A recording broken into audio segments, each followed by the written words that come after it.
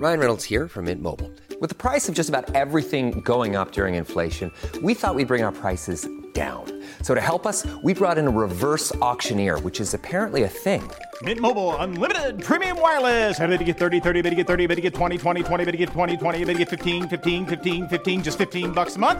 Sold! Give it a try at mintmobile.com/switch. $45 up front for 3 months plus taxes and fees. Promo rate for new customers for limited time. Unlimited more than 40 gigabytes per month. Slows full terms at mintmobile.com.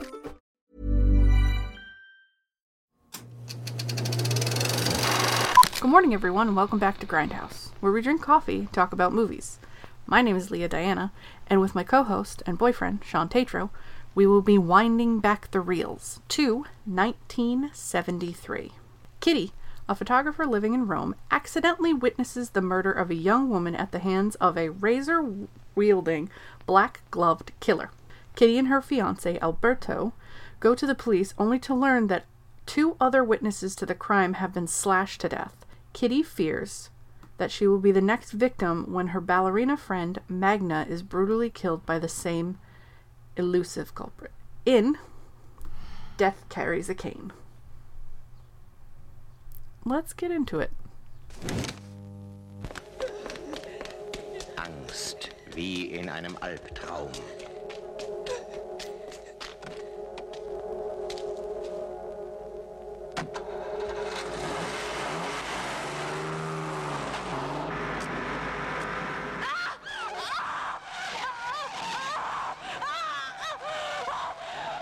Horror und Spannung, wie sie kaum zu überbieten sind.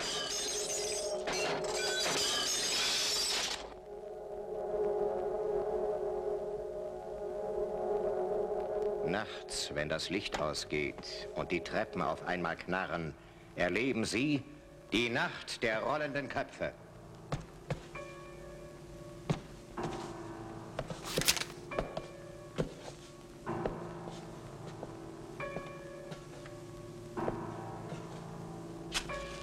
Keiner weiß, ob er Mensch oder Biest ist.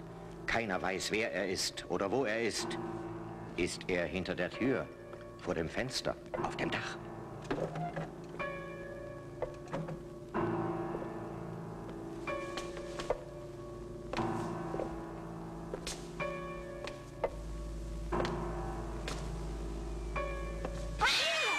Nur Sie werden wissen, dass er die schreckenerregendste Leinwandfigur der Saison ist. Wenn Sie nach der Nacht der lebenden Toten und der Nacht der reitenden Leichen schlaflose Nächte hatten, verpassen Sie nicht die Nacht der rollenden Köpfe.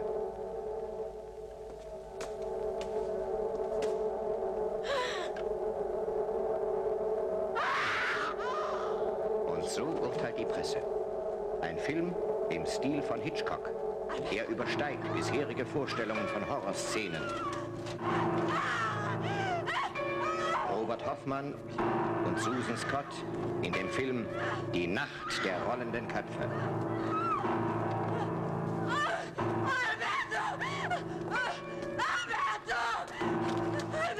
Kommen Sie nicht allein in diesen Film, denn wenn Sie diese Schritte hören, brauchen Sie einen nervenstarken Partner, an den Sie sich festklammern können.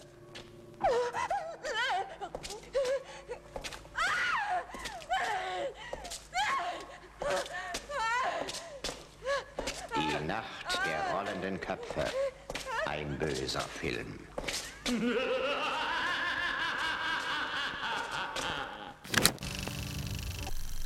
Spread the word, you dirty cocksuckers. Tell all your grave robbing friends I want them out of the city now! The nightmare of insane murder. From the depths of hell. Screaming angel of death.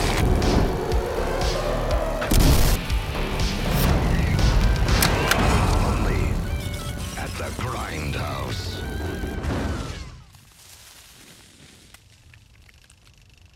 So, I'm noticing a bit of an unintentional pattern developing, or a theme.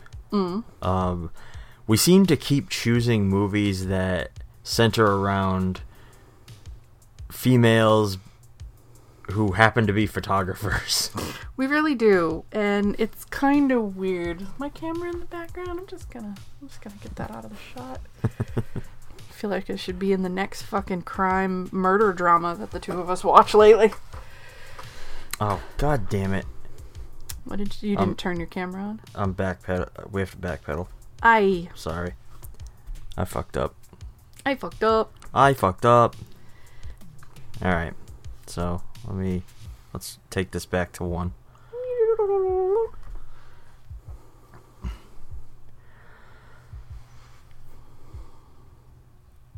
So, I'm sort of noticing a bit of an unintentional theme. A pattern, if you will. That seems to be developing. We seem to keep choosing movies that center around females who happen to be photographers. I don't know what you mean. I don't know why you pointed that out. Are you doing this intentionally? No. I think she's lying. Death Carries a Cane, or what was the actual one? The Night of the Rolling Heads. Honestly, I liked that title before we watched the movie. Now that we've watched the movie, Death Carries a Cane is better. Yeah, I definitely agree. It actually turns out there's been a lot of titles for this movie. Oh god, yeah. Lots of titles. So Death Carries a Cane is like the official American English title. However, it's also been known as Devil Blade, The Tormentor, or just simply Trauma. Trauma probably would have been better. I think Trauma would have explained the movie. But, okay, this movie had such a... Okay, I'm gonna be honest. This movie lost me about 30 minutes in. My interest was gone. I was hoping, and I picked this off of the Grindhouse list. And I was like, yeah, this movie's gonna be great. I'm really excited. Yeah, it was somewhat dull and in comparison to, like, at least the Giallo films that we've watched together. Dull like the razor he was using to kill his victims. That's a good one. I'll give you that. Okay. So, if all of you are watching on YouTube, we have a friend. This is a new friend. I'll look up. This is Vanta. There you go. Let everybody see the box art. Her full name is Vanta Black. Vanta Black. She's our new sleek little cat. Unfortunately, you won't see the other fuzzy one because they hate each other. Yes, currently we have to keep them separated. If you could see about... This way? Half a foot this way, there's like this big enclosure. There's a puppy kitty playpen in the middle of our living room. Only because I have to have surgery in less than 5 days from when we're recording this. And I need to have a knee scooter because I can't walk for almost 2 months. So I can't put weight on my foot. So I have to knee scoot around the house. This was our solve. So 1, I didn't have to open the door and try to wrangle another cat. And 2, I wasn't rolling over kitty tails. Vanta's a pretty calm cat. She's very different from Autumn. Autumn is a nightmare. Yeah, Autumn is the most, bipolar cat I've ever seen. She must have some sort of, cognitive function problems. Because when we tell... Oh, I almost threw my glasses across the room. When we tell Vanta, no, stop. After a couple of times, she doesn't do it ever again. She sits where we need her to. She just relaxes. She plays a little. The scars on my hand, none of them are from her. But Autumn she just keeps going and keeps going. And oh my god. Also, it's been a little bit of time since we've seen you guys. Well, not for you. No. for you guys, this is just the next episode. For us, it's been 3 months. 3 months since we recorded what will be, I believe the last episode you guys saw was Total Recall. Total Recall, yeah. Which, yeah, I mean, you know, life gets in the way. This is why we pre-record the show. Yep. And actually, one thing we should probably mention is that this is going to be the second to last episode with video. Yeah. For a little while, at the very least. It's not that we don't like doing the cameras, because we do. And Sean is actually learning how to live edit. You can kind of see his hand on some of the board there. He's doing a live edit as we speak, which is kind of cool. But for the next couple of months, it's going to be really tough to like try and figure out how, because I have to stay like with my leg elevated on the bed. It was one of the reasons. The other reason why, it's just to set it up, to take it down. It's been a little bit of a tough, kind of like, not tough, but it's just been, you've gotten so many gigs lately that you literally have to take everything down, put it all away, strike the whole thing, take it out of the house, come back, put it, and it's a lot of work. So we've decided, I think, just for the remainder of this year's episodes, that we're gonna pretty much can the video. Well, yeah. I think at the very least for now we're gonna stop doing video. It may come back in the future. It may not, depending on how we feel after all of this craziness is behind us. We also we've got a lot of other projects that we want to start working on, and if we tried to do video for everything, it would take us fucking forever. It would. Like, I love doing the video. I love the fact that YouTube, we have a couple of videos that have a lot of views on them, and it's great. But I think we're going to focus more on the video, the audio podcast part of it, because the two of us can never just lie in bed and not go to sleep. Right when we're about to fall asleep, we come up with these amazing, grandiose ideas, and let me tell you, it's a fucking long list, and we hate ourselves. It really is. We've thought about everything. Figure a way to put an art out there. We've figured it out, and we're like, oh, we're gonna do that. We've had 2 ideas in the works for about our entire relationship. We're going on, we just hit 4 years. We're going on 4.5. So, we better step up and get through some of those ideas. Yeah, I agree. And, as much as I want to do video is my thing. It's what I enjoy doing more than anything else. This was not an easy decision for me. I feel bad. I was like, no, this is your thing. And he's like, oh, well...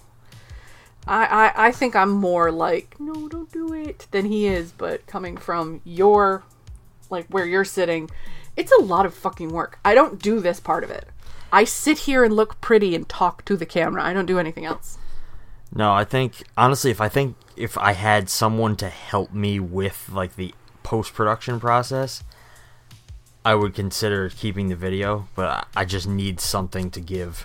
I have so much going on right now, and as much as I like doing this the way we are, I think we need to take a step back, take a break from it, and just, simplify it. I would love to be able to help with post-production. Unfortunately, as y'all can see, my laptop died. I had my laptop hooked up to this nice rig. There was a plan to get a new computer. World's just been a little crazy. Everything's gotten a lot more expensive. Paychecks aren't going up. And I lost my computer.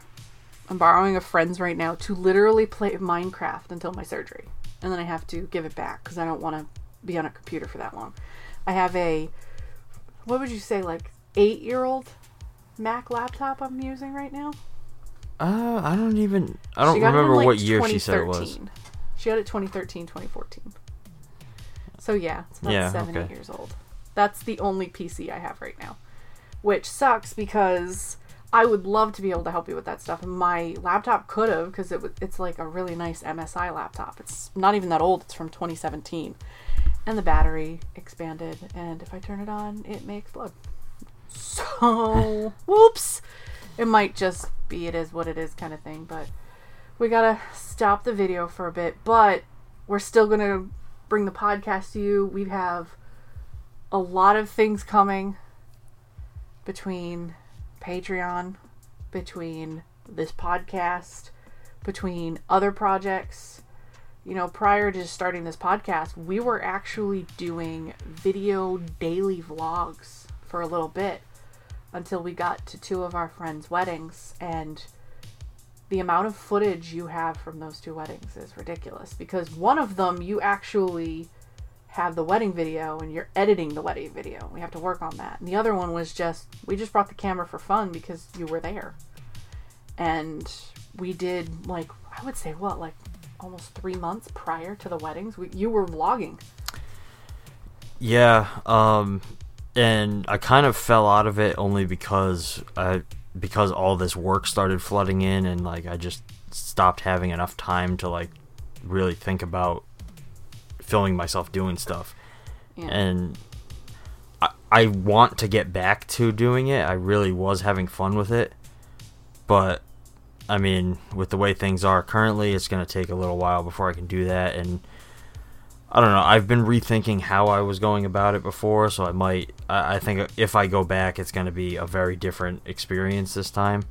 So well, it was right around that time that you had stopped doing these is when we really were like, let's do the podcast. And we bought all the equipment. We started making the plans. And the one thing I'm bummed about, you guys are looking at me on the exact same camera he's got. He has a second 4K Blackmagic because my camera kept fucking up constantly. So now we actually have the camera to use, and we're going to be getting rid of the video. Yes. All this time we have been saying we apologize for the video issues, and we want to get that fixed and simplified and make sure it doesn't happen anymore. It's fixed now. I fucking fixed the problem, and now I don't have enough time to keep the video going, unfortunately. So hopefully we'll be able to bring it back at some point. So for the remainder of 2022, I'm still talking 2020. For the remainder of 2022, the video probably is going to be nixed. And we're not saying that, we don't record every week. We record like in batches. I think the most we ever did was 3 movies in one day, and it took a lot out of us to do that. So we usually only do 2 movies a day. But with me being out of work for like almost 2 months, and if he's home, we could bang out like 5-6 movies a week. And that'll be so much easier than just only having 1 to 2 days on the weekends to be able to do it. Which will be kind of nice, but also... Yeah. It's going to be a lot of movies. It's going to be a lot of movies. We know what movies are coming up, and there are some rough ones. There are. Yeah, I think it's the right decision. I think cutting out the video is going to help us be able to produce these faster. We'll be able to put them out, like put them together in a much more cohesive, and we'll be able to kind of focus on the quality of the product rather than just the amount that we're doing. Yeah. My hope is that we'll be able to keep the podcast going longer this way, and we'll be able to do some of the other ideas that we want to do. We are going to have to rethink our Patreon strategy. Like, maybe part of that will end up being video content that you can only get on there. Yeah. Like, we'll do special stuff just for you guys. If you want to watch us, physically see us, you'll have to become patrons. I don't know. We haven't really discussed it yet, but I'm hoping we can bring video back at least in some form. I believe, though, we're not getting rid of the YouTube videos. They're just going to be standard, like, images of maybe the movie or some other things. We're not getting rid of YouTube. You're still getting the podcast on YouTube. You unfortunately will not see our beautiful, lovely faces or the crazy cats. So Yes, the YouTube channel is going to remain. We're going to keep putting it up there because we like to have it on as many platforms as possible. And I haven't decided. I think you'll essentially see some kind of graphic or something to kind of... We don't really expect people to be watching this show. I listen to podcasts. I used to listen to podcasts at work. That's another story.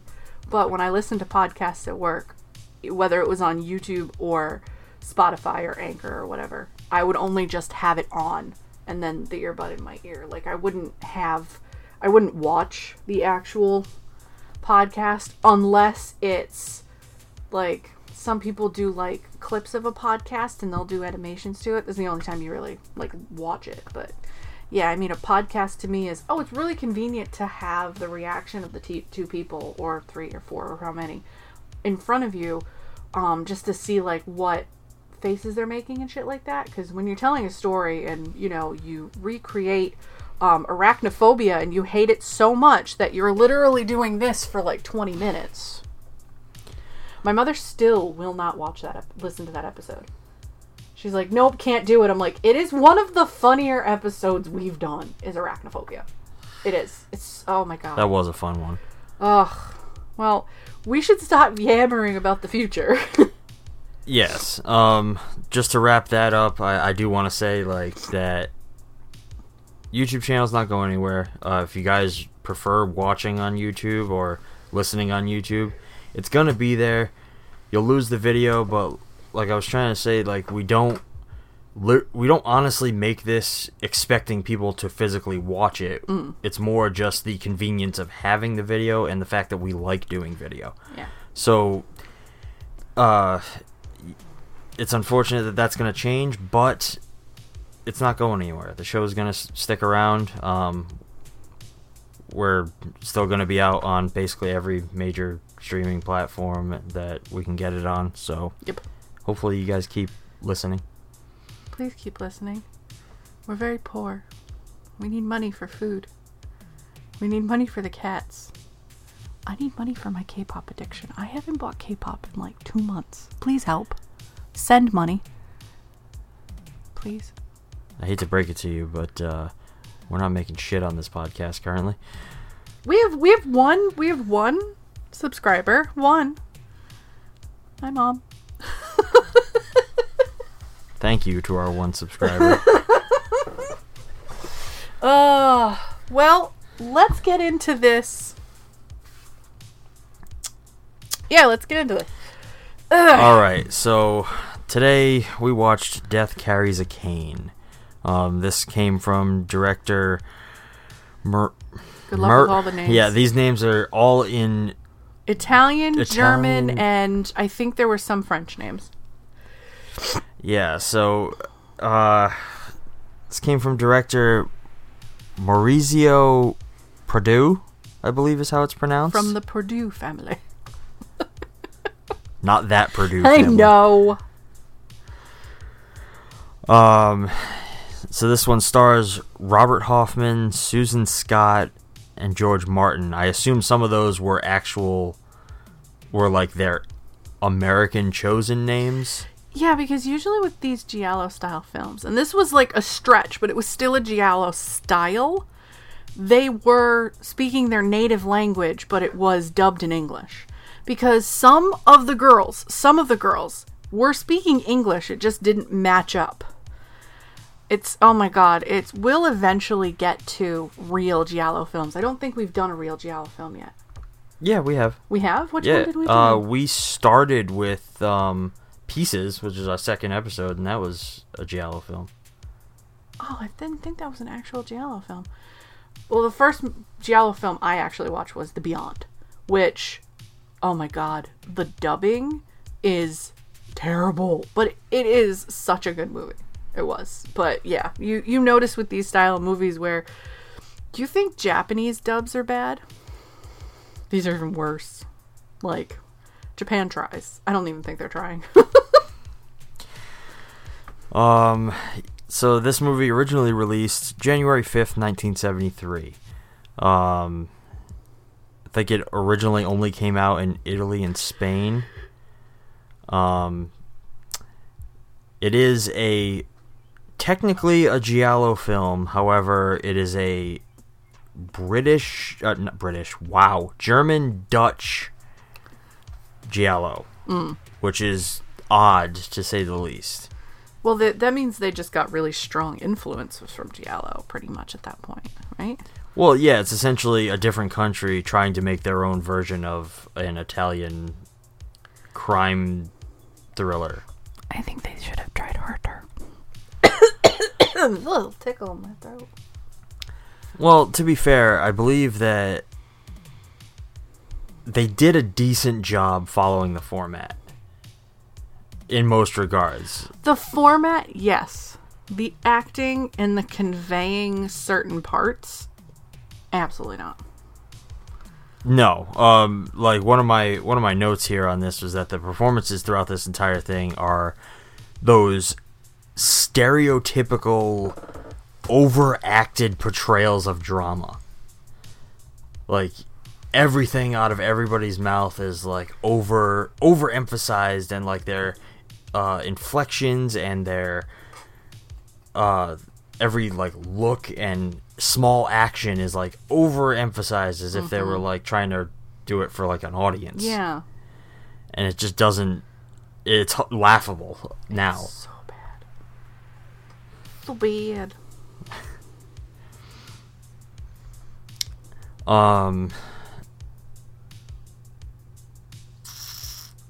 Any fun facts?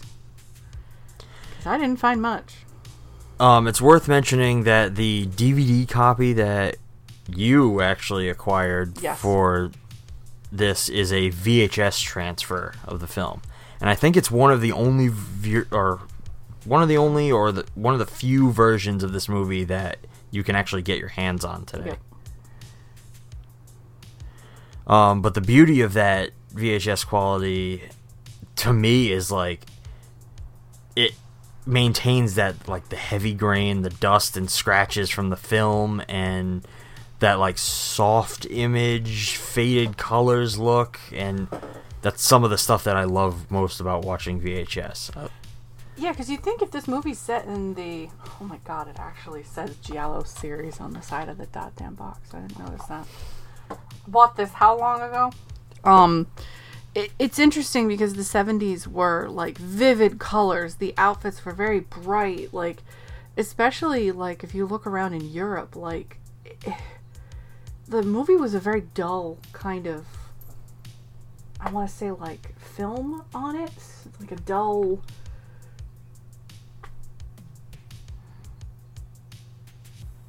I don't know what word I'm trying to use. Faded. Yeah, like there was a filter over the movie. Like a sepia tone filter that just kind of like dulled it out. It was interesting. Very different from, what was that movie that we watched? Baba Yaga? That movie was a lot brighter in my opinion. Didn't have as much as that filter on it.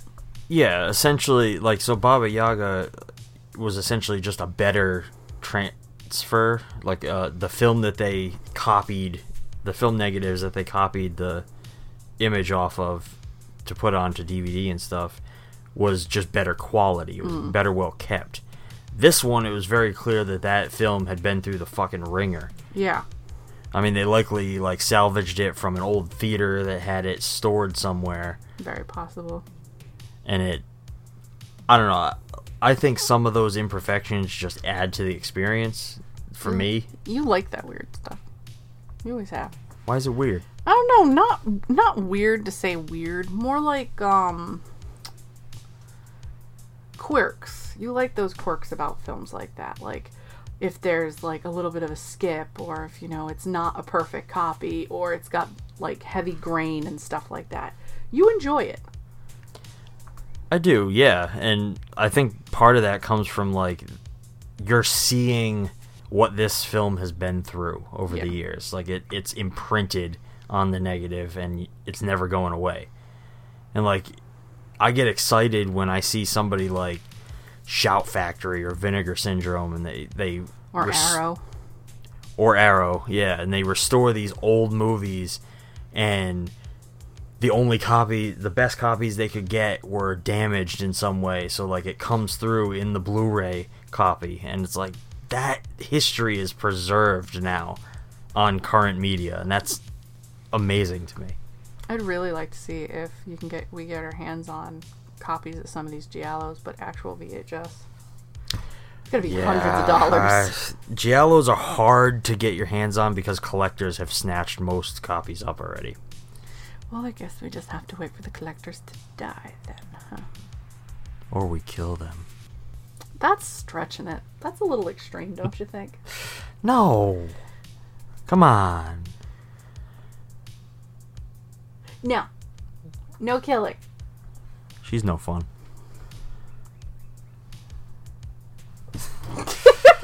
I flipped him off. Okay, so, did you kind of do a play-by-play for this one? Because I did not. As best as I could, because it lost my interest. So we talked that it was a VHS rip. So the movie opens with the traditional 1970s kind of style where the credits are run in the beginning. Nowadays, if you tell younger kids, like, probably, like, maybe about high school or younger, like, oh, they used to run the credits prior, they're thinking, oh, God, can you imagine Marvel movie credits in the beginning? Like... That would be kind of interesting, actually. Oh, you don't get to watch the movie for 45 minutes until all the credits run. Then you can see the film. It'll make the post-credits scene a little dull. But it's only like your standard, I don't know, how long was it? Like maybe 3 or 4 minutes? If that. Yeah, it's your basic credits roll. There is stuff happening, like, some of my notes for the opening were like it starts with, the, like, shots of the city or the town that they're in, and you're seeing... Like, you see this vignetting around the shot, and it almost like almost made me think, oh God, that's like awful. But then you see it's like, oh, 2 characters are looking through like a telescope. Yeah. And I was like, oh, okay, so that's kind of cool. Like, I really was like, oh, please let the movie be like this the whole time, where the camera was not pushed out right, and it was the circle in the center. I was like, oh, please, that's great. I've seen it. I know. Mostly on, like, SOV movies or, like, direct-to-video trash, but it happens, especially when people don't have the budget to use anything but a handy cam. Hey, you know what? Some of the best straight-to YouTube videos I've seen are yours with Handycam, so... Listen, Handycam was... We all started with Handycam. Most of us, anyway. Like, it's rare that you see somebody who's like, I want to be a filmmaker, and their first camera is a fucking DSLR. It's too bad that I have prior knowledge knowing that none of your movies are Grindhouse movies. Because I would totally make us review one of your movies. Yeah, no, the only time I ever attempted that style was when me and the guys back in the day, we attempted to enter the fake trailer contest that Tarantino and Rodriguez put out when they released Grindhouse. Famously won by Hobo with a Shotgun. But yeah, we entered that, but at that time I didn't understand what a Grindhouse movie was. So like the trailer that we made was like not a fucking Grindhouse trailer at all. Which trailer was that? That was for an idea called The Hit, and I don't think you've ever seen it. I don't think I've ever seen that one. I've seen a lot of you've got an old hidden YouTube with a lot of your old videos that you showed me one day. I remember Violence. I remember the Reanimator stuff. I remember Serial Killer. Those are the only ones I remember. Yeah, honestly, I'm not proud of really anything that came out of those days. But... Stop! I think Serial Killer is still one of my favorite home movie type thing like that I've ever seen. It's so funny. And you get to see baby Sean with long hair and no beard or mustache. It's fucking terrifying. I mean, we all had to start somewhere. Like, I don't think they're... Some of them are terrible. They're not as bad as you think. You know that. No, but there are some things I made during that time that are awful, but there are some gems in there that I'm like, okay, like, I can see the merit in what we did, and I see that, like, I know that I've grown a lot since then. So God, yeah, I've seen your work now. Death March. I didn't see 4 Pins yet. Well, to be fair, I worked on those. I didn't shoot them or anything. Yeah, but you're still involved with them. Yeah. I've seen Mind's Eye, which you were involved in. And what was the other one? Almost Human. Almost Human. I saw both of those. You were involved in those, and look, whether you shot it, directed it, did everything, or whether you were involved with it, you were still in the movie making process. Yeah, but there's only so much you can take credit for when you're not super involved in a project. I don't care. You're a great director. Stop. I said this to you yesterday. We're building your confidence. You are a great director. What are you supposed to say back to me? Don't listen to her. Oh my God. You're supposed to terrible. say thank you. You were supposed to say thank you. I'm going to kill this man. I'm going to kill him dead. So anyways, they're looking through a telescope. It's these two dudes. They're looking through one of those tourist, like, viewfinder telescope things. And, it's 2 tourists and then a woman. I have no idea what relation those 2 people were. Uncle, aunt, father, mother. I'm not sure. I remember uncle said at one point, but I don't know. But as she's looking through the viewfinder, just looking around, she witnesses a murder. She witnesses a man in all black with a big brimmed hat stabbing a naked woman, pretty much. And this is a fucking staple of Giallo. Your killer is always going to almost always black gloves, black hat, black trench coat, black shoes. Whole thing. Usually killing someone with a blade of some kind, often a straight razor, as in this film. And targets mostly women, and elderly crippled people. Yeah. Yeah. That poor old lady. That poor old bitch. Alright, where were you? Let's see. Nope. That's the weather. We're expecting really bad thunderstorms today. We're supposed to go to 2 parties today that were canceled and moved to tomorrow for thunderstorms. I'm telling you. 2 o'clock and we've had no thunderstorms yet. 2 o'clock. I'm telling you. What's going to happen is the weather's going to shift. And it's going to ruin everybody's parties tomorrow. And I'm just going to laugh because these are the last 2 things that I can really do before my surgery. I'm out for the whole summer. I'm so mad. I'm stuck in here. But I have lots of books and we have lots of podcasting to do. So we're hoping we don't lose power. I don't think that'll Hopefully be likely, not. but they're saying, because we're going to record 2 today and our next one, I'm really hoping that they're saying that they're going to be so bad. They're like, we're guaranteeing people are going to lose power and trees are going to get knocked over. And I'm just like, move the car to Walmart. I know it's sunny. It's actually sunny. Move the car to the Walmart parking lot so we don't have a tree fall on it, and hunker down, hope for the best. So the woman sees the murder through this telescope thing, whatever. I know there's a more proper name. It's those things where you got the little 2 eye holes and you're holding it and you can shift it around. Like, they're big on the Empire State Building. I don't know.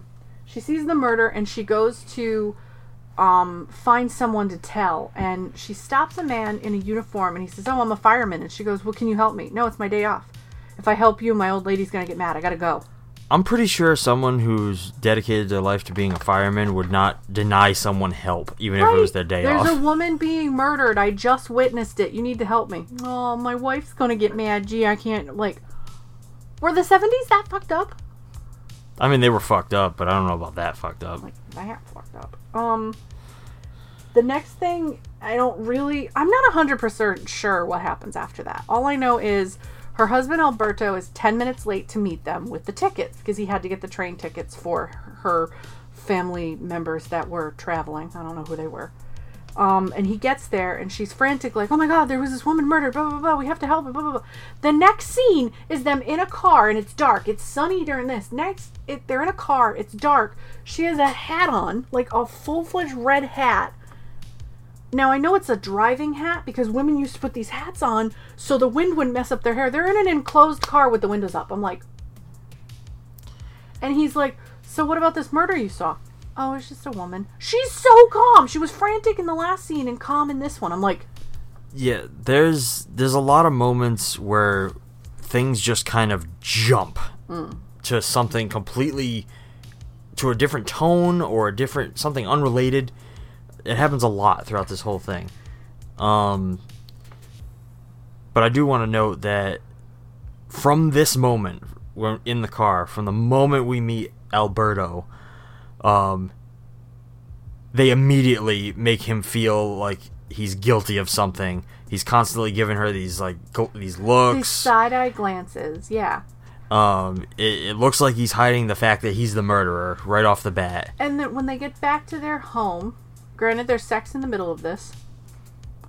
The sex in this movie is a lot of taking clothes off, rubbing faces and body parts against each other. It's like they're two people who are like, this is what the book said to do.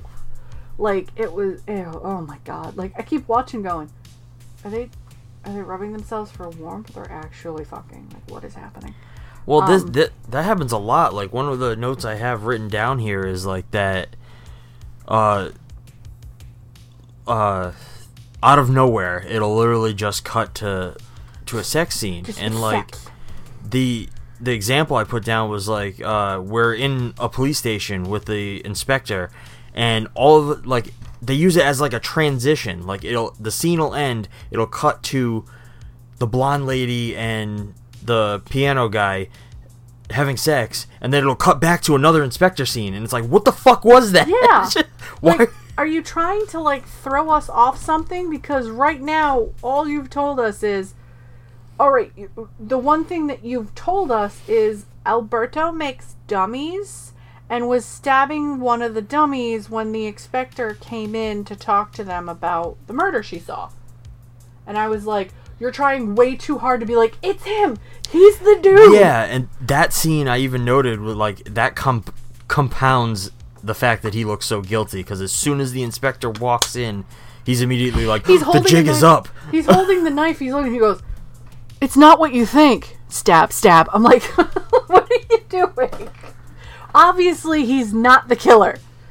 And they actually, I will give them credit, throughout this movie, they made it seem like there were 3 or 4 different people it could be. And I was like, okay, that's kind of cool, but the twist I didn't think about. The actual twist at the ending, very creative.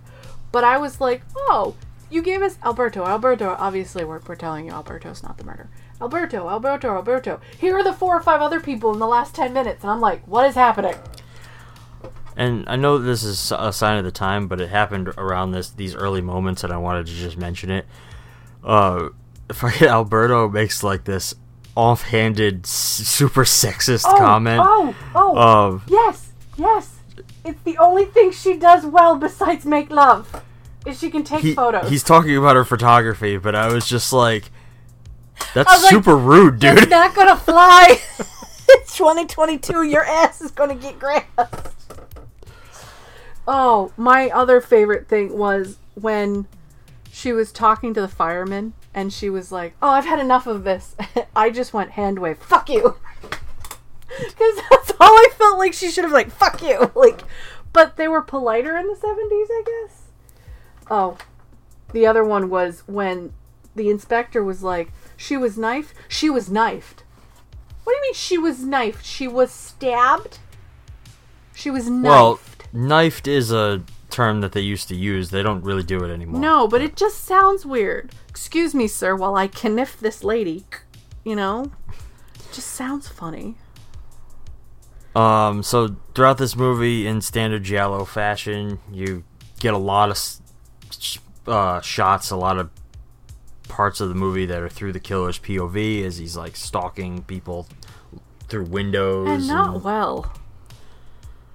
No, this isn't the most elegant killer, like, at all. So I have a note here, like after we're like, oh, is Alberto the killer with all these clues? We get to the kill that I don't understand, which is, as I call him, mustache man that doesn't know how to put food in his mouth. He's eating spaghetti with a big spoon. Oh, you talking about the victim guy? Yeah. Who was he? Did I miss him somewhere? No, honestly, I think he was just... Oh, he was never seen before that scene. He was the guy that...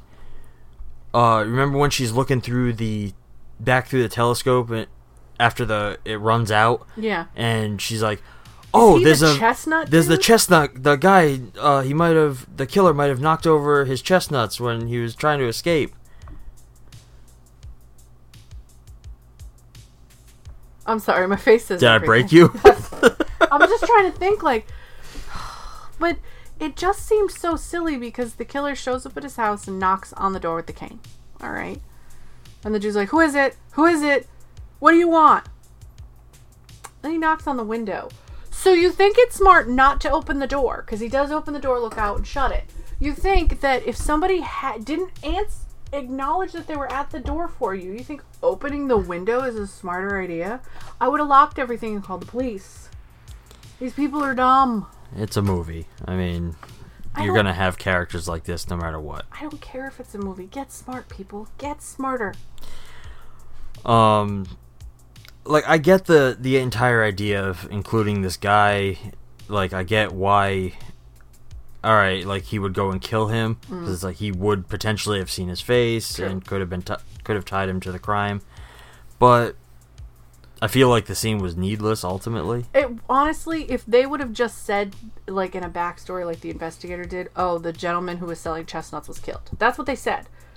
I didn't put two and two that... mustache man that can't eat his spaghetti with a fork was chestnut dude. There was no indication at that point. If they would have had, like, they say it, but I think there should have been, I don't know, chestnuts somewhere in the kitchen, or maybe the same basket somewhere. At least put context clues. There are some movies that do not give us clues, and it drives me crazy. But, I mean, yeah, it was kind of a needless kill. They tried really hard to show the straight razor on the neck, but I feel like they as a production fucked that up, and they never showed it again. Yeah, one of the staples of giallo films generally is like when they show a kill, it is in gruesomely graphic detail. The waterbed scene in pieces. Exactly. Oh my god. Like, generally you're gonna see like a knife cutting flesh and blood fucking pouring everywhere, or like you'll see like really vicious moments like that. And in this one, they do try to show you the knife cutting through flesh and stuff, but it's always super brief, or it's not framed right. And it looked like it wasn't, like, the knife didn't go onto the part where it was supposed to, so it looked like it cut wrong. It did something fucked up, and they cut away quick to just show the bloody knife, and I'm like... Yeah, it's poorly executed, is the best way to put it, and I don't know if that's due to, like, maybe this movie had a really shitty budget. Like, I didn't find anything about the budget, I don't think. I didn't find anything about this. This might be the same as Soon the Darkness, where we just don't have any facts. Yeah, a lot of these, like, smaller, lesser-known movies from this era, like, you don't know shit about. Like, no. Honestly, who the hell knows what the actual original title for this was? We Google translated it. It was funny. It was, like, something in German that I cannot ever try and pronounce again. It doesn't matter. Death carries a cane. Say hello to a new era of mental health care. Cerebral is here to help you achieve your mental wellness goals with professional therapy and medication management support. 100% online. You'll experience the all-new Cerebral Way, an innovative approach to mental wellness designed around you. You'll get a personalized treatment plan from a therapist, prescriber, or both in a safe and judgment-free space. Your Cerebral therapist or prescriber will outline a customized plan with clear milestones along the way, so you can get to feeling your best. With Cerebral, you're not alone in your mental health journey. We're here to empower you to live a fulfilling life. So take that first step towards a brighter future and sign up today at Cerebral.com/podcast and use code ACAST to get 15% off your first month. Offer only valid on monthly plans. Other exclusions may apply. Offer ends July 31st, 2024. See site for details. Millions of people have lost weight with personalized plans from Noom. Like Evan, who can't stand salads and still lost 50 pounds. Salads generally for most people are the easy button, right? For me, that wasn't an option. I never really was a salad guy. That's just not who I am. But Noom worked for me. Get your personalized plan today at Noom.com. Real Noom user compensated to provide their story. In 4 weeks, the typical Noom user can expect to lose 1 to 2 pounds per week. Individual results may vary. Boy. Where were we? We are at... So my next note after this is they mentioned that the killer is a sex maniac. They're looking for the sex maniac killer. The killer's always a sex maniac. What drives killings besides revenge and sex, or having something you don't want, having something you want that you don't have? And I didn't get the connection with that. So they were like, oh, this killer in the first place killed a woman who was buck naked. And I'm thinking, oh, maybe she was getting changed. Maybe she was coming out of the shower, shit like that. He surprised her. It wasn't until more towards the end where you find out and things are clued in. And I'm like, they didn't put the clues in the right spots. They left it for like the last part of the movie. And I was already checked out at that point. I was like, this movie's not catching me as much as this title like caught me. This picture caught me. It didn't catch me. And I was really sad because I was really hoping this one would have been good. Yeah, like there are good things about it. Like the film features a surprising amount of dynamic camera work, which I wasn't really expecting.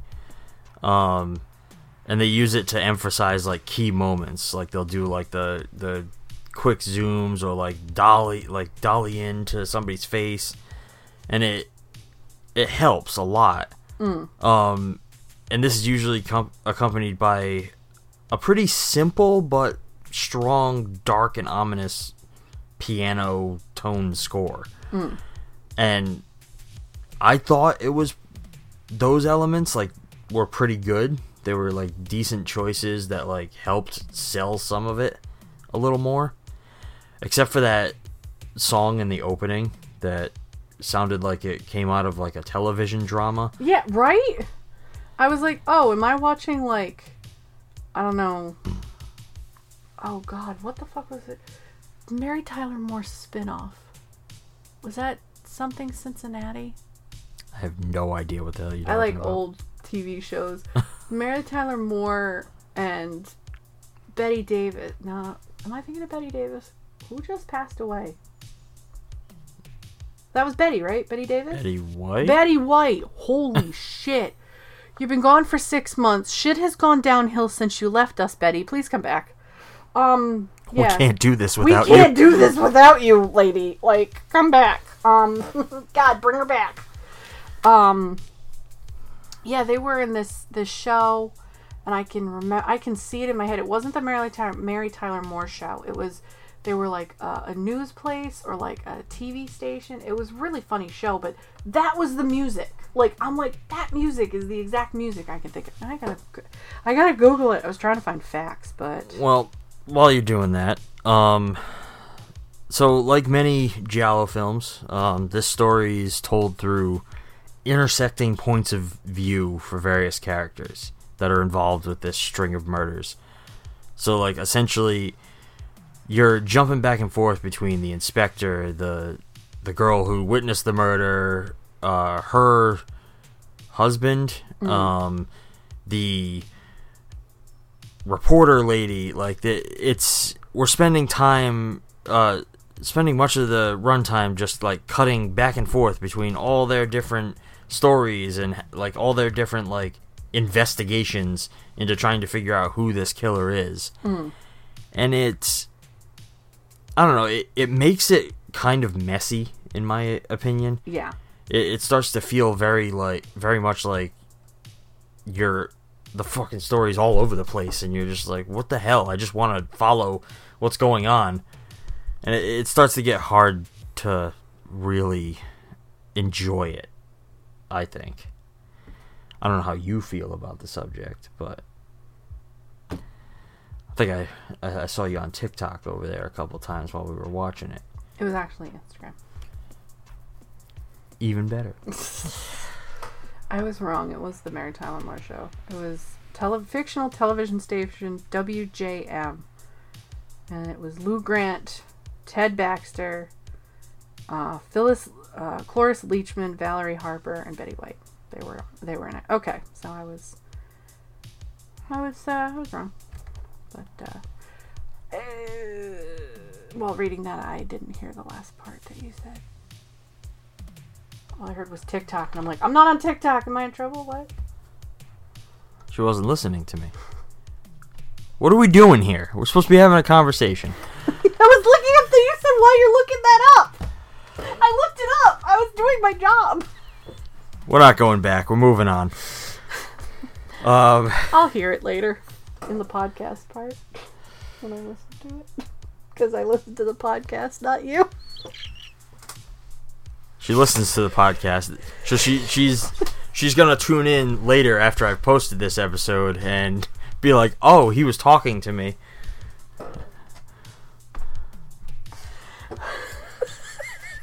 Why do I do this?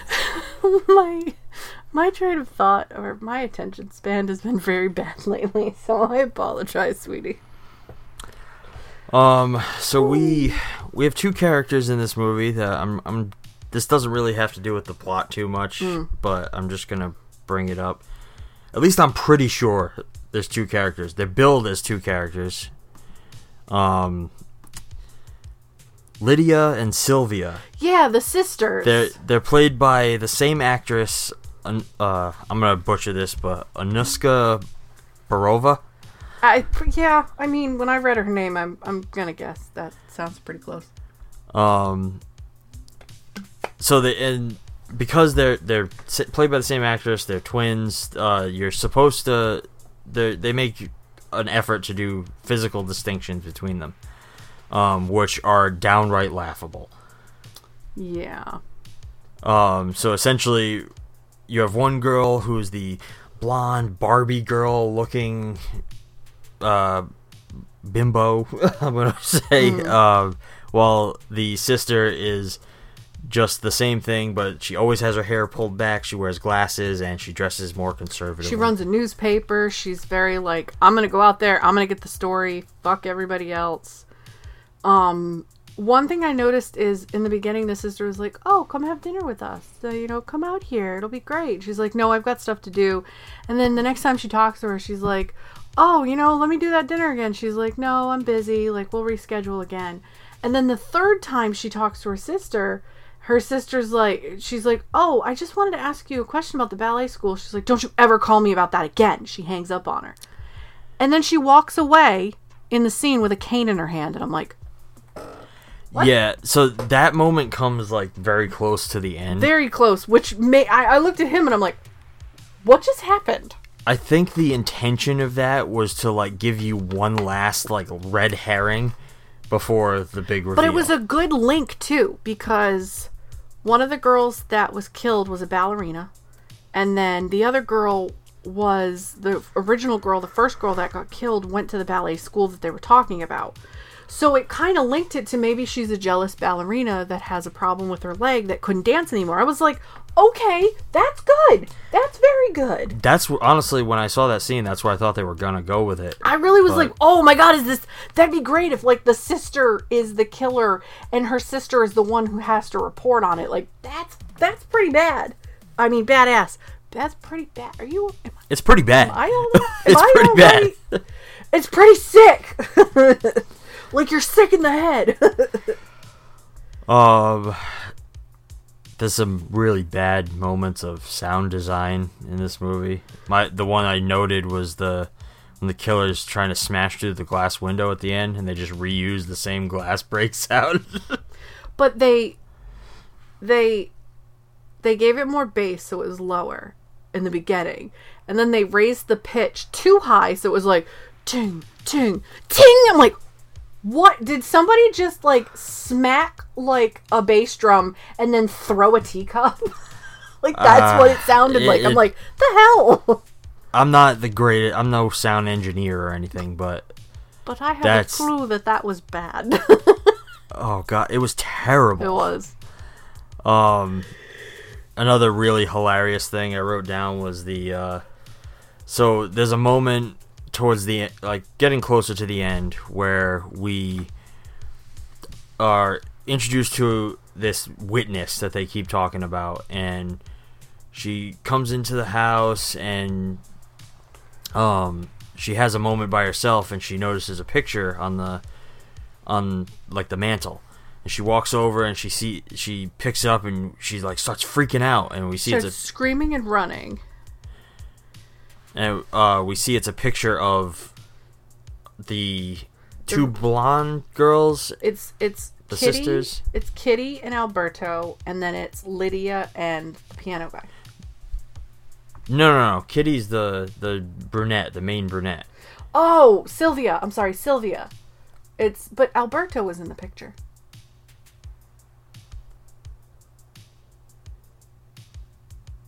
No. There's was it Alberto? Alberto. You're right that the two sisters were in the photo, but Alberto was in the photo and the piano guy.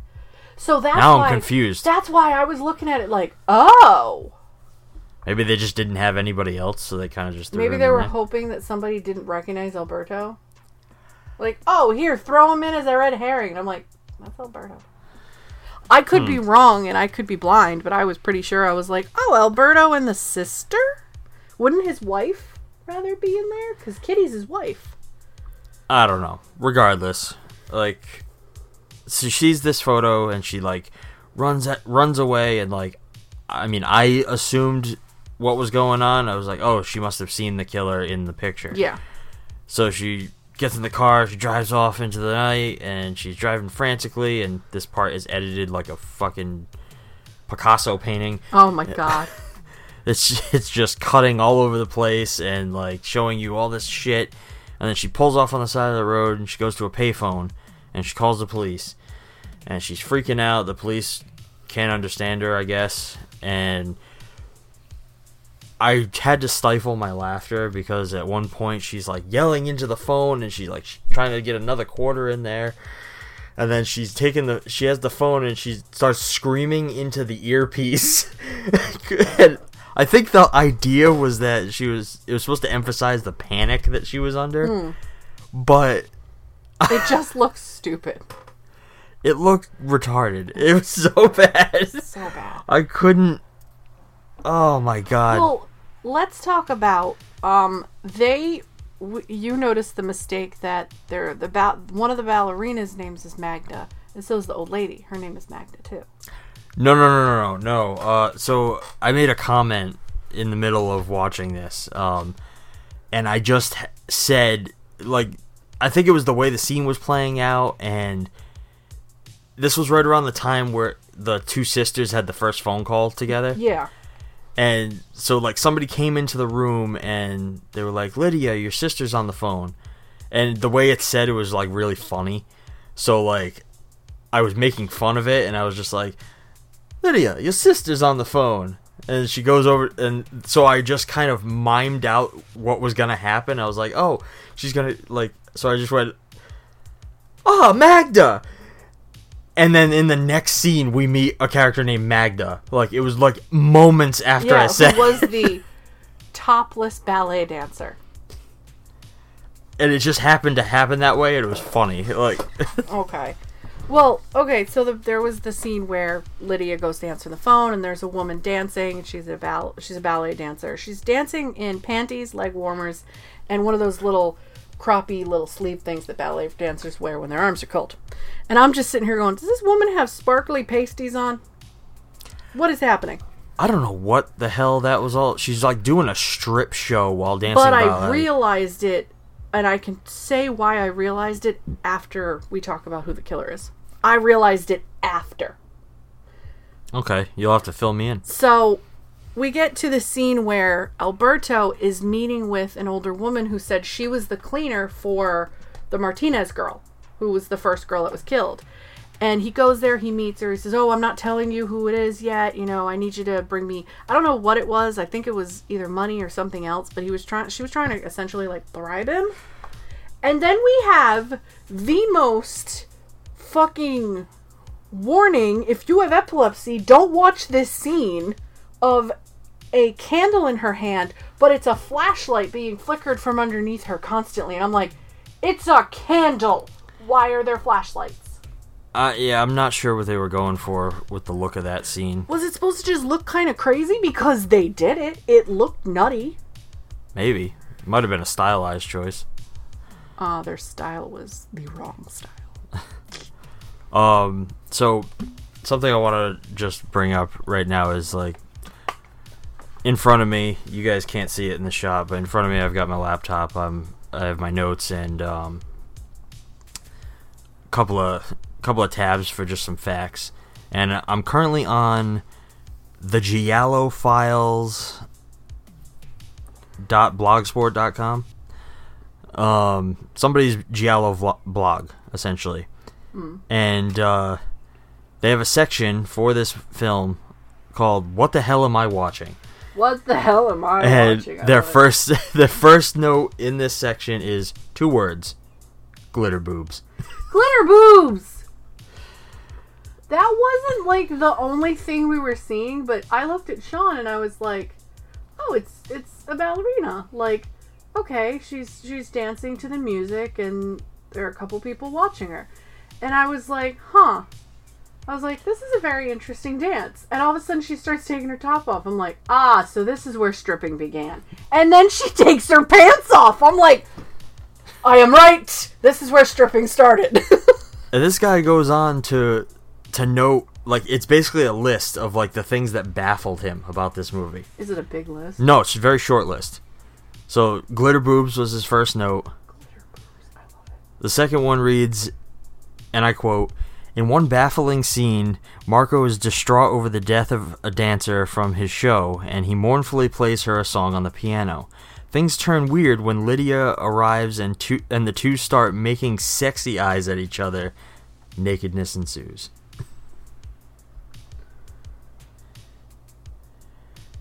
Now, I wanted to mention that one because we were making fun of this scene because she comes in and she's like, stares at him like she's a Barbie doll android.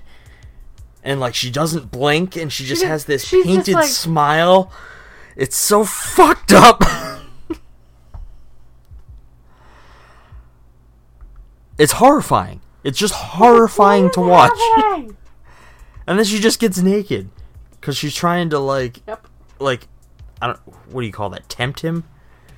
I don't know if it's tempting or I don't know if it was supposed to be, like, a lyrical piece because let me tell you what, one of my oldest girl cousin was a ballerina. She was an actual, like, she got pretty high. And then I did ballet. My cousins did ballet. That woman was doing lyrical. She wasn't doing ballet. That was lyrical. But they said when Alberto was looking for a connection to all this, that Magda was one of the top students at our ballet academy. And I'm like, she's not even wearing point. That just might be a nitpicky thing for me because I love ballet. Sean won't come with me to see a ballet, but I'll watch horror movies with him. I don't know. Like, it would have to be, like, a very specific show. I'm just not into ballet. What if you and I were to start a horror ballet company where while they're dancing, we just carry them and dump buckets of blood on them and they still have to dance? I have no interest in doing that. Alright, so The next thing on our list is what kind of grown-ups use the word toodaloo to say goodbye. I forgot. Toodaloo. Toodaloo. I'm sorry, what? The film's big comic moment comes when Kitty agrees to lure the killer out by pretending to be a hooker when a suspicious cane-wielding John picks her up and the police swarm in, only to discover that the man is the chief of police. And then they get like, oh, we're really sorry, sir. I expect you have the money on my desk. What money? The money that you just gave to the fake hooker? Have her give it back to you. That's what I mean. Like, you could have just said... You could have said anything. You could have said, I was just checking out your operation. You could have said, give me the fucking money back. Yeah. Like, obviously they're not going to do anything because you're the chief of police. And I'm just laughing. Like, you just busted the chief of police picking up a hooker. And they just let him go. And they let him go. I'm like, man, oh man, the 70s were a different time. I did note sex murder, sex murder, sex murder, sex murder. Oh god. At this point, I don't know, where are we in the story? So Kitty's already done the fake hooker. We're done with that idea, and that's when Lydia starts catching on, like, oh, I only sold that bag to one. This dude shows up, tells Lydia, I only sold that bag to one person, and I have her name, I have her address, so you can talk to her. So Lydia's closing in pretty quick on who Kitty and Alberto really are. And I'm just like, I thought Kitty and Alberto and Lydia were friends. I don't know. That part confused me. I thought they were friends, but I guess they're not. I don't really know. Like, it's hard to tell what is going on or who has relations in this movie. We know who's having relations. We know who's fucking. We know who's straight fucking. We just don't know who friends. The last thing on Giallo Files' list here of what the hell am I watching is before and during a break-in at the dance academy, Kitty takes a pee break, and we just sit around and wait until she's done. There's no reason for this to have been in the movie. Why the fuck is it there? It might be my nerves, but I gotta go pee-pee. Yes. She says she has to go pee-pee. It's not, I gotta take a piss. It's not, I gotta pee. It's, I gotta go pee-pee. Toodaloo! What the fuck is happening? This movie, like, we're not even at the point of revealing, like, the killer. But it's at this point in the movie, I was like, I wanted to mouth to him, like, I'm done. I didn't even give a shit who the killer was at this point. It could have been Kitty or fucking Self, who was just whittling on people as she knifed them, and I don't care. I would have been more impressed if the killer had been Kitty. If her actual clit could hold the knife, and she was knifing people with her little clit, like, ha! And pee-pee.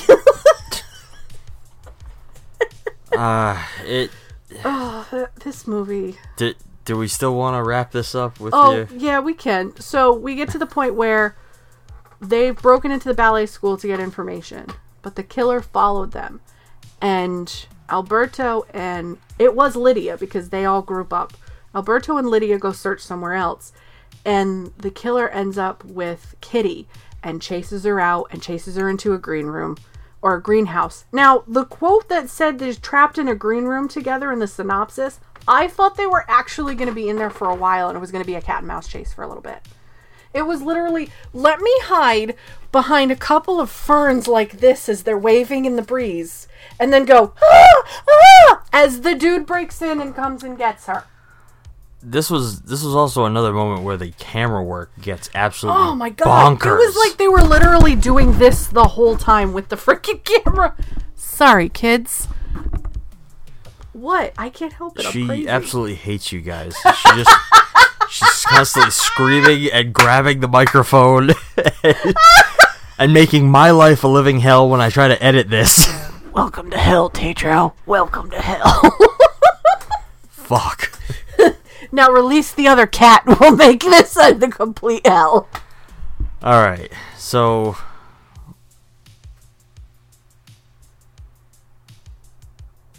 Just start screaming. I'm assuming there was an issue with the cats or something. At least both us and our neighbors hate our cats equally. We'll edit that out. So, yeah, the ending of this, it gets absolutely crazy in this greenhouse, and she's being chased by the killer, and the police arrive and shoot the killer. They just shoot him. He's just dead. He falls dead. They unveil, and it's... In front of Lydia, they unveil her husband. The piano dude. Yeah, Marco. Now, here's my theory about... Now that I know that Marco was the killer, the piano guy was the killer, she wasn't enticing him. She probably was practicing for something, and he said, you know what would be cool? Is if you did the dance and you in the music, you let the music be like sensually take you. So he was letting his sex maniac mind be thrilled as well as do this piano playing for her performance. That's what I think. Like, now going back to it, he was seducing women that needed him, because you didn't have a radio you could just click and play music. Like, you needed a piano player, you needed an orchestra for ballet. So it makes... Excuse me, I'm really sorry. I just burped. That was gross.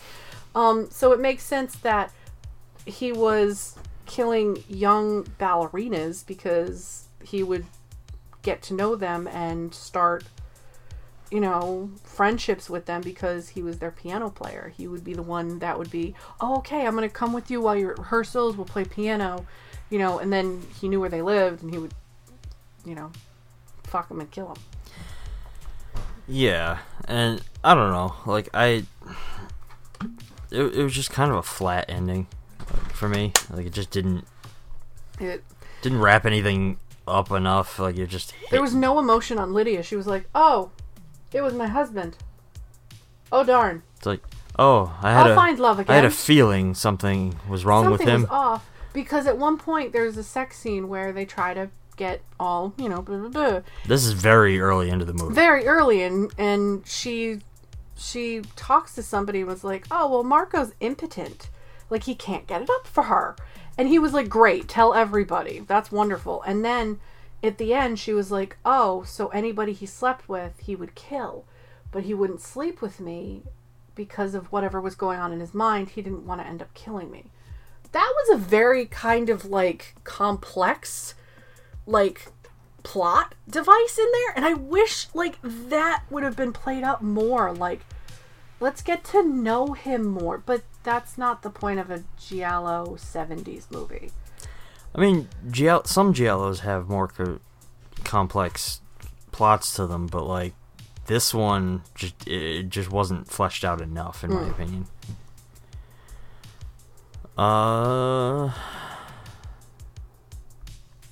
Closing questions? Are we about there, or do you have any other thoughts? I have no other thoughts. None. All right. Overall thoughts on the film? I didn't like it. This was boring. I'm glad we have a cool Giallo movie in the archive, if you will, but this not one of the worst ones we've seen on here, in my opinion, but definitely, like, there was no interest in this one. None. Yeah, I agree. I enjoyed elements of it for what they were. Like, as a big fan of Giallo films, I was able to have some fun with this one at times, but there wasn't enough of the things that I really like that Giallo usually does. This one was pretty cookie cutter. It followed most other ones, like, to a T. The plot just wasn't well developed enough. The characters weren't enjoyable enough. Yeah. And it fell flat, ultimately. Did you have any favorites? I gotta go pee-pee. I gotta go pee-pee, Sean. Bathroom's over there. Toodaloo. That's it. That.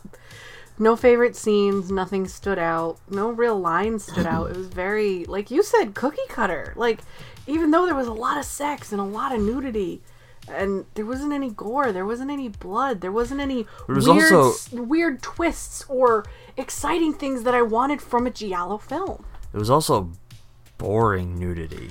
Like, it wasn't... We're not saying tits aren't exciting, but I saw better nudity in I don't know, fucking Bram Stoker, Dracula. True. Yeah. Does it work? No, it does not. They should have taken a look at this script one more time and maybe rewritten. There should have been reworks to this. Revised. Use that word every day at work. Never remember to use it in real life. I have to agree. I don't really think this one works as well as it should. In some elements it does. If you're looking for just a very standard giallo film, I guess it could work, but I don't... there's better out there that you should be watching. Would you recommend it? No. I mean, if you stumble upon it, or if you listen to this podcast and you want to watch it, go ahead. I wouldn't recommend this. I don't know who I would recommend this to. I would give the synopsis for this and people would be like, yeah, I'm all set. I'm going to watch something else. Yeah, I think I would only recommend this to diehard giallo fans, or like if you're somebody who's like, I gotta see every fucking horror movie, yeah, watch it, but don't go into this one expecting the best Italian film you've ever seen. Especially since it's not really an Italian film.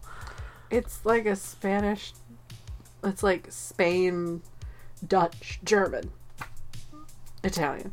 It's weird. How would you make this today? A lot of work. So much work. It would probably be a different story. I'd go in depth into Marco and figure out why he's like this. What is he doing? Figure out how he met Lydia. Like, Kitty and Alberto got involved because they just happened to be there. They were nobodies. Like, turn them into something completely different, like maybe just background characters, and focus on Lydia and Marco and why he's like this. Yeah, I almost think, like, if I were to do this today, I think, first of all, I would strip down everything to, like, alright, these are the bare elements that, like, have to carry over. And then I would probably say make Lydia the protagonist, have her relationship with Marco be much more in depth. I would definitely explore that more, and I would keep, what the hell was the protagonist's name? Kitty.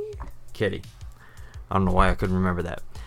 But I would keep her, but I would make her working for Lydia as her photographer. Yeah, like a crime scene photographer.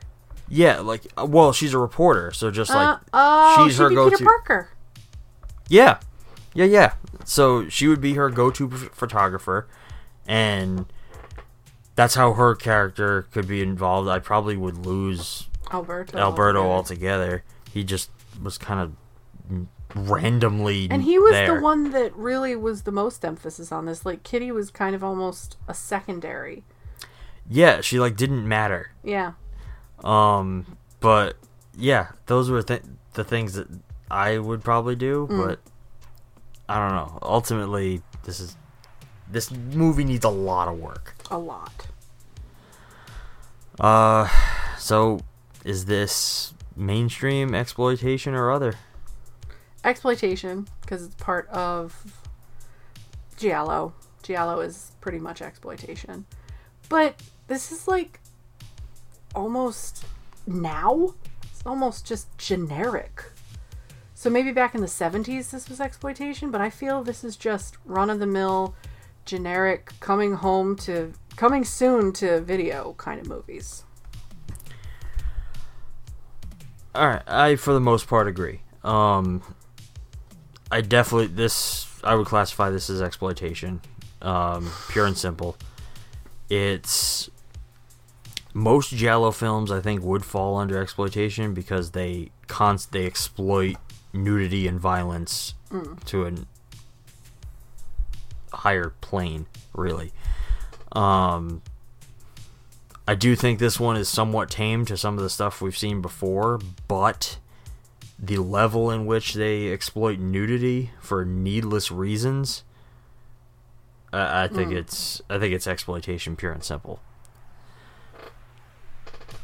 Do you have any other final thoughts on Death Carries a Cane, other than the fact that that is a really good title?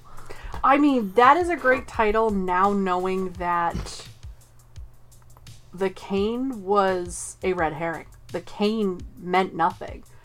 It was more or less for Marco to push it onto possibly being somebody else. I'm glad we have it. I'm always glad to have these older movies. I enjoy seeing cinematography, and I enjoy seeing fashion and like beauty standards of like the 70s, 60s, and 50s. It just, to me, it's like it's another time, it's another era kind of thing. But it's gonna look nice on the shelf and never come back down. Yeah, I don't see myself revisiting this, not at least anytime soon. Maybe in the distant future for some reason or another. Maybe if I have a girls' night and we all want to get drunk and watch a really bad movie. Alright, well, I think that brings the discussion on Death Carries a Cane to an end. To a close. But before we wrap up this episode, as always, we hope that you stay tuned for the coming attractions.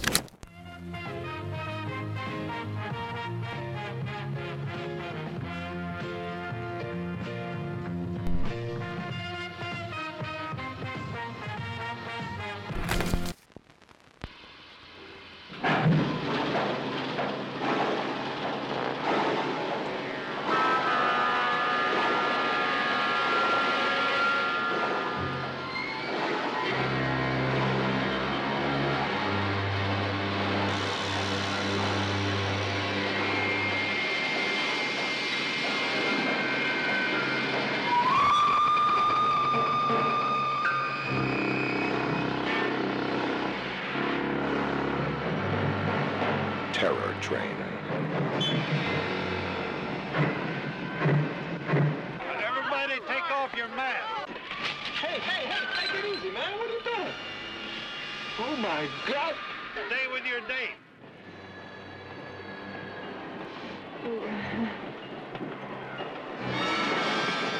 I don't want to get back on that track. Nobody does. Help! Please! Nice gag, Dave. Help me! Help! You'll die. At this temperature, you'll die. Whoa! You'll die. Come on, Mo! Come on! Mo!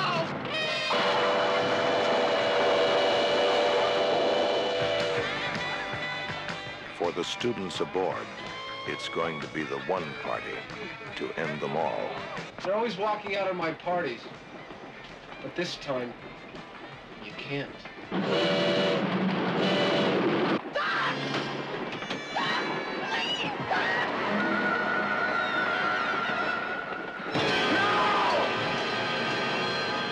Magic.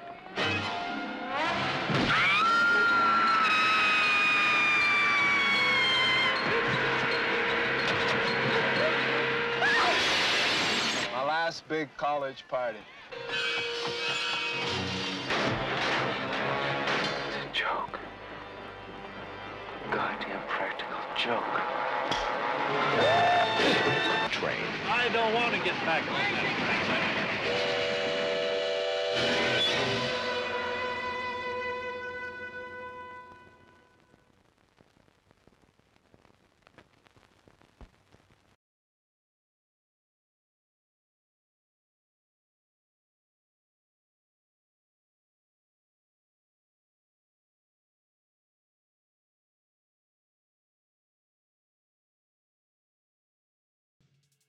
So next up, we go back into pure slasher territory.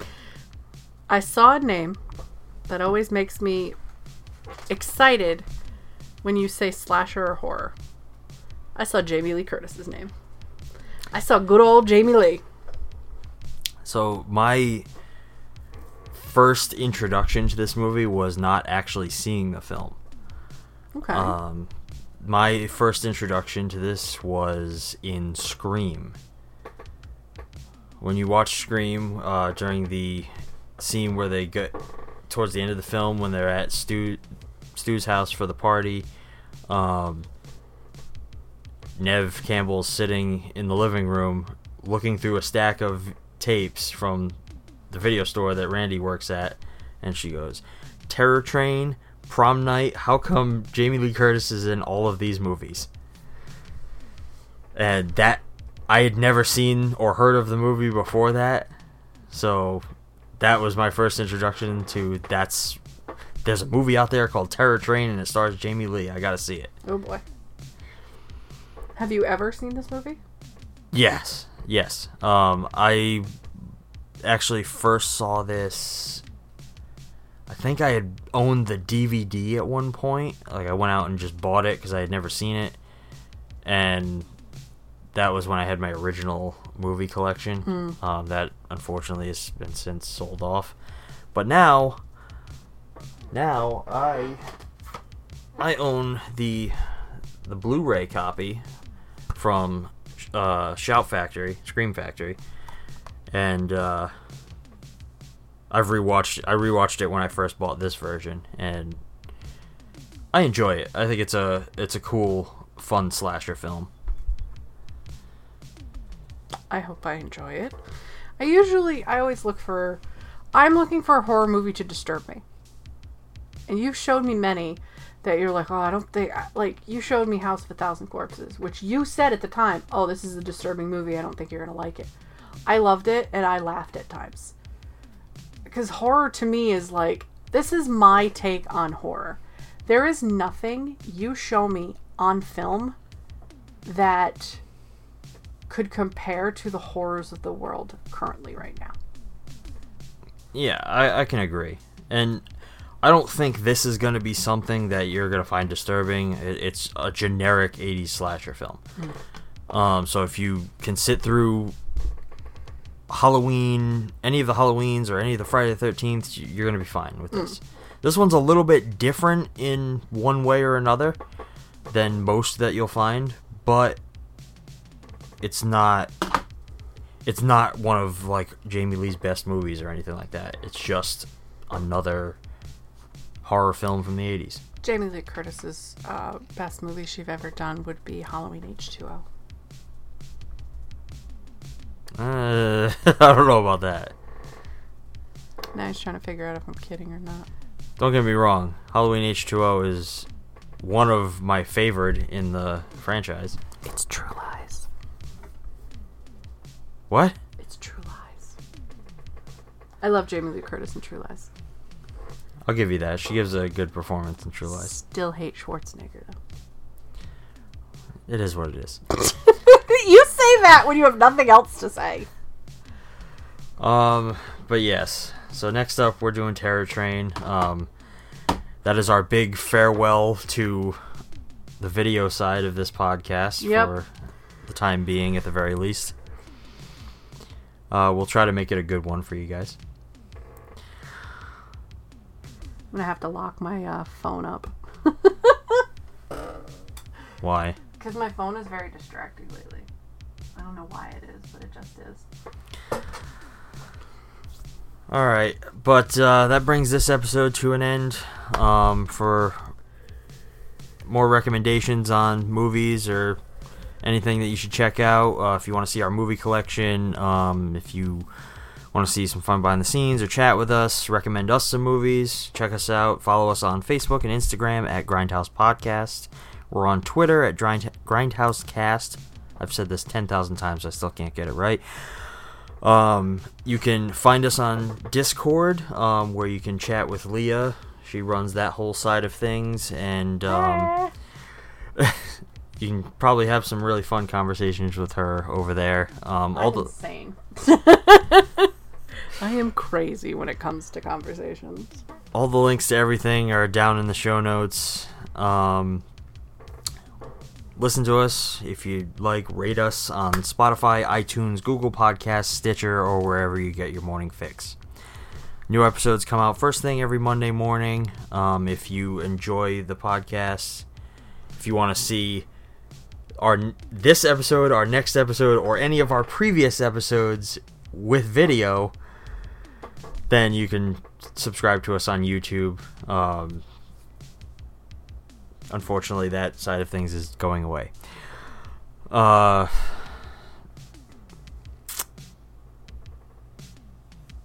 If you like what we're doing and you want to show us some support, you can find all the information for that down below. We do have a Patreon. Any donations are always accepted and appreciated.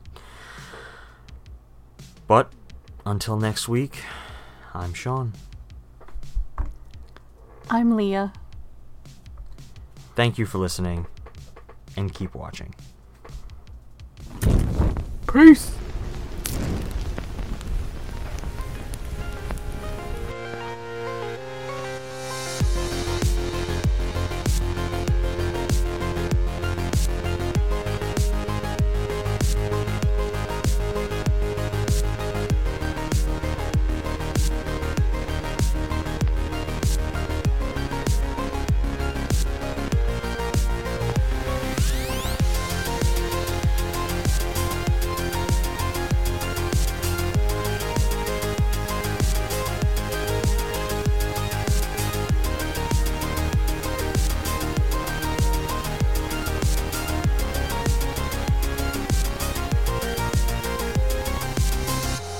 The shocking nature of many scenes in this film, it is definitely not recommended for the squeamish.